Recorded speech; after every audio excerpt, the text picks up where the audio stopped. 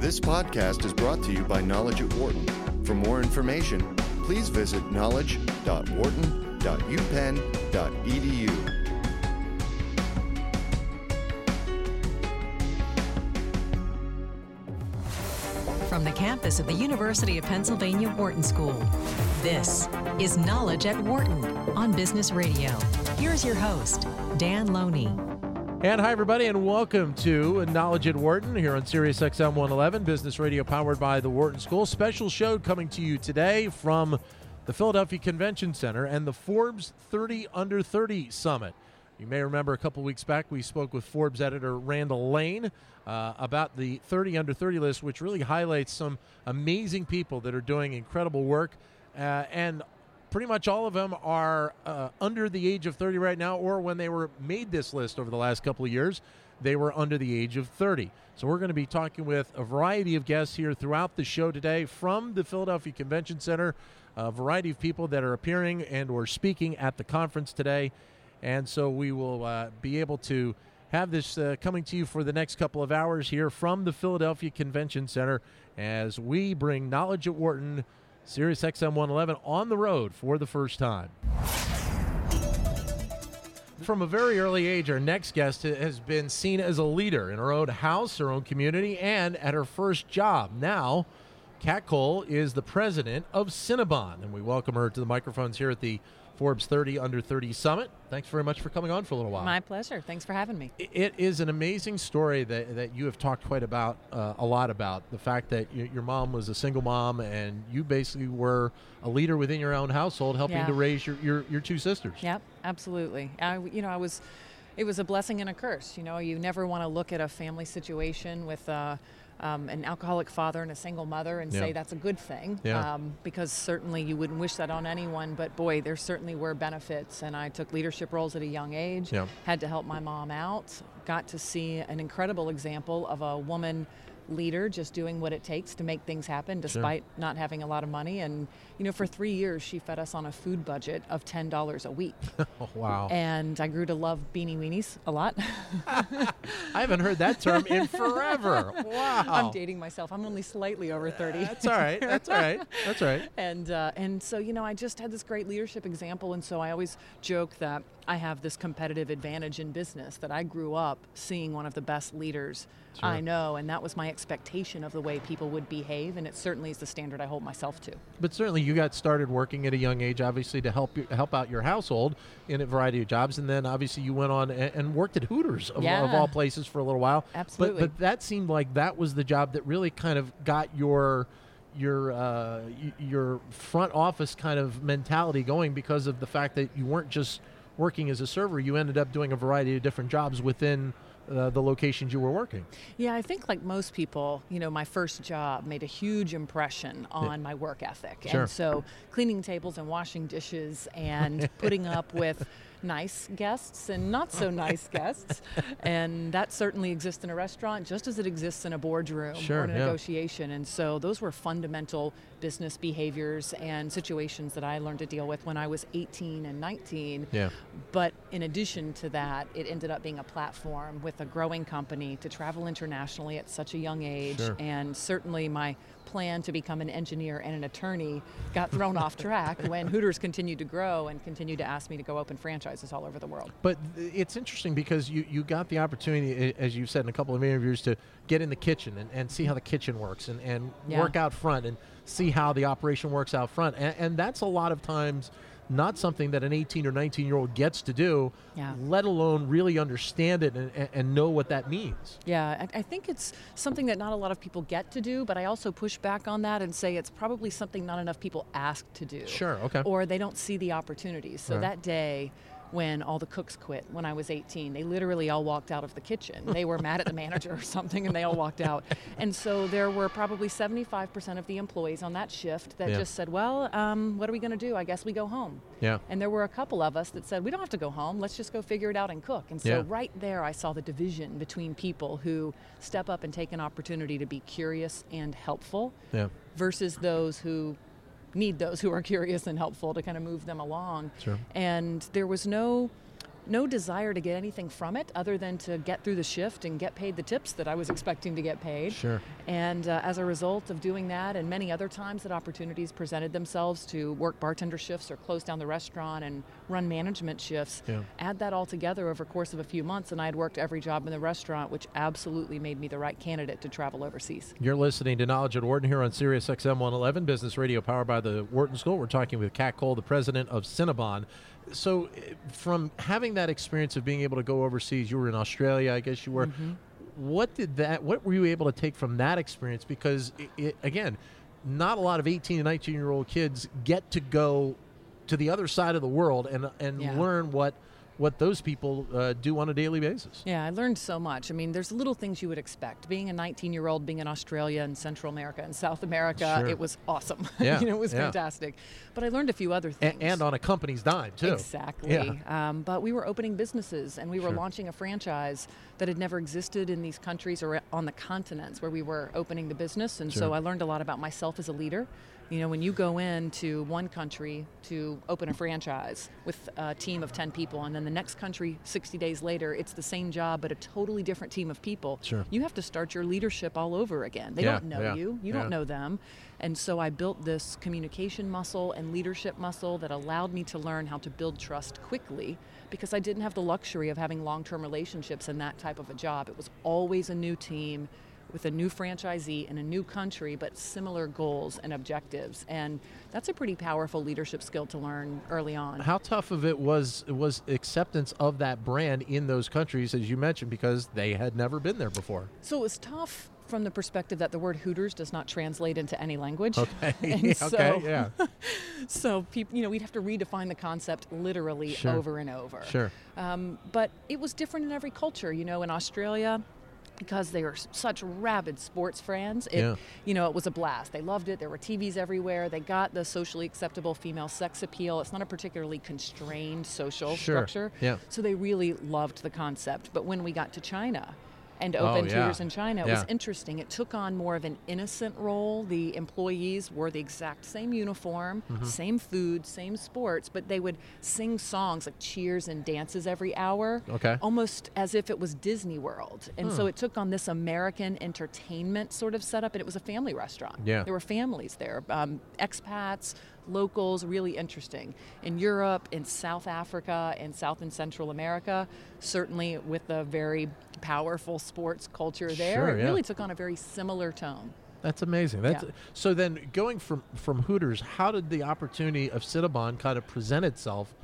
And obviously going in there, how did you feel that the leadership roles you had kind of seen and taken on with Hooters kind of helped you going into Cinnabon? Like many roles that you find yourself in, if I really have to trace it back to a series of events, almost as if a domino was flicked back when I was 19, and it just kept hitting dominoes and ended up leading to the Cinnabon opportunity. So one, I grew up working in the franchise and food service industry, and Cinnabon is a food franchise company. Yeah. At my mid-20s, I started volunteering for industry organizations. I became the youngest board member of a state restaurant association. I became the chair of the board of the Georgia Restaurant Association, did political fundraising for business-friendly candidates at the time, and did all kinds of work to elevate the industry and shape the environment in which we did business. And that gave me an audience that was very different from my typical company, private equity firms, banks, analysts, other CEOs, and restaurateurs. And those individuals became friends and colleagues over time. So when the opportunity came up for the private equity firm in Atlanta to look for someone to run one of their portfolio companies, I wasn't just a name on a resume, because, by the way, my resume, child of a single parent, dropped out of college, worked at Hooters my whole life. Not exactly a stellar resume, but because of the interactions I had with them in other nonprofit and industry leadership capacities, I was much more than my resume said, and I was able to get credit for the work I did that might not have been literally articulated by my title or the experience on my resume. And so I was asked to come and interview at the age of 31. That's an amazing start. Now, obviously, with Cinnabon, the brand is so well known. I mean, I don't think you go to any mall in the country where there isn't a Cinnabon. And obviously now it's in a lot of airports and a lot of different places across the country. How big can this brand continue to get? Because I don't think anybody thinks in the food business that there's a stopping point. There's probably other venues that you're looking to try and explore. Yeah, the brand really has unlimited potential, and that's evidenced by the last 4 years since I've been there and the team has been there. We've taken what is a killer beginning of a brand and expanded it to over $1 billion in consumer product sales. We have actually only 25% of our over $1 billion in consumer sales are from franchising. The other 75% are from the products we have in grocery stores, Pillsbury, Green Mountain, our vodka that we launched. All the partnerships that you've been able to develop over the last few years. Yeah, and some of them they started a decade ago, and they've lasted, and we've just made more of them with a new inclusive approach on the business side. Yeah. And now we're in 56 countries with the franchise business. We're in about 10 countries with the licensed products, and we could double or triple that in the next 4 years. So I would imagine then having the experiences you had going overseas and seeing those other cultures will potentially open up some of those venues that maybe haven't been there before. Yeah, it certainly helped me understand the importance of culture integration, culture of a brand, culture of a concept or a business, and the local culture for the sake of the employees, the consumers, to make it work in that particular area. Absolutely. You can't just take something that exists in one way in one country and expect it to literally translate. Just as with a language, you've got to tweak some things. Usually 10% of the menu changes or 10% of the packaging or the naming really has to be tweaked in order to resonate with consumers in a particular culture. I saw a video that you did with a TV station, and the fact that you do sample the products that are potentially coming out in line. Yeah. It's tough for me to walk past a Cinnabon because of the smell. I can't imagine what it is like to be there in the office when all these products come rolling by. I mean, literally a couple days a week, I'm walking around eating different flavors of frosting out of a cup. It's awesome. But we've grown so much. Our R&D center is now across the street. Yeah. And so people walk in and they say, "Oh, it doesn't smell like Cinnabon." But then I bring them in my office. Yeah. And last year we launched Airwick Cinnabon air fresheners. In my office it smells like Cinnabon, but then you're starving because there's actually no food. So we have to go over to the research and development center to get some goodies. My kids are huge fans of the Pillsbury Cinnabon icing. Yeah. That's one of those things that I have to pick up when I know they're coming over to spend the weekend with me. I have to have one of those because that's the Saturday morning or the Sunday morning tradition. Yeah.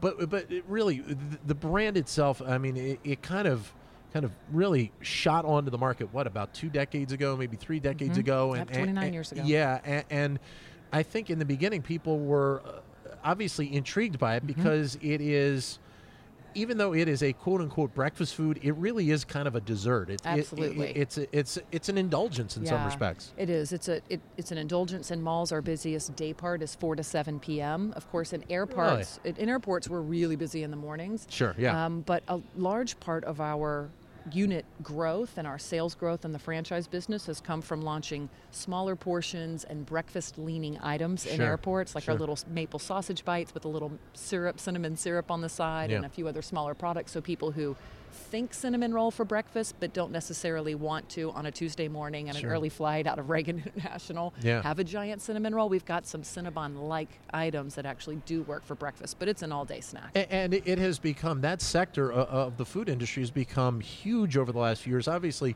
McDonald's had it for a variety with their breakfast sandwiches, and Burger King got into it, and now Taco Bell wants to get into it. It is a very competitive area of the food service industry. It is, and I believe so much in co-opetition. So Taco Bell that you just mentioned, we have Cinnabon Delights at Taco Bell. Nice. And we launched Cinnabon Mini Bonds at Burger King. Yeah. So even though we're all technically competing in similar spaces that cross over, Cinnabon is so highly differentiated and so relevant that we've developed products for many of those food chains, and that allows us to grow our business, but do it in a way that's a little bit non-traditional, and that's why I think from a business perspective, Cinnabon's getting so much attention. So as a leader now, as the president of Cinnabon, what is it that you look for in the employees that you have on your team, that you potentially want to bring into your team? You want to obviously see those type of leadership qualities that you've probably used a lot over your career. Yeah, on the hourly employee side for our franchisees, and we employ about 12,000 hourly people around the world, we look for people who can live the values of Cinnabon, which is literally being sweet and having fun. Yeah. On the corporate side, I look for one thing, plain and simple, and that's grit. And grit can be evidenced even with someone who's just graduating college. Yeah. It's stick-to-itness. It's the evidence that someone has progressed through something over time. Sure. Their ability to deal with adversity and take on progressive and expanding leadership roles, Yeah. even if it's a student association or a community group or actually in a job. And if I look back, that's exactly what I displayed when I was young. Life experience is the number one benefit sometimes, isn't it? Absolutely. Yeah. Great to have you on the show. Thanks very much for Thank coming you. on. My Enjoy pleasure. the conference. Now, are you going to be speaking here today? I am. Yeah? I'm going to be Excited on about that? panel. I'm really looking forward to it. I'm so inspired by the people who are doing cool things, especially the under 30 group. Hopefully I can learn more from them and share a few things that will be helpful to them as well. Now, I would imagine it's also not just your particular sector, but obviously there's a variety of different... Oh, yeah. Ton of tech. Yeah, exactly. Yeah, a lot of tech, healthcare, nonprofit. I mean, there's a bunch of budding world changers here, so really looking forward to that. Enjoy the conference. Thank you very much. Thanks very much. Kat Cole, who is the president of Cinnabon, joining us here on Knowledge at Wharton. For more business news and analysis from Knowledge at Wharton, please visit knowledge.wharton.upenn.edu.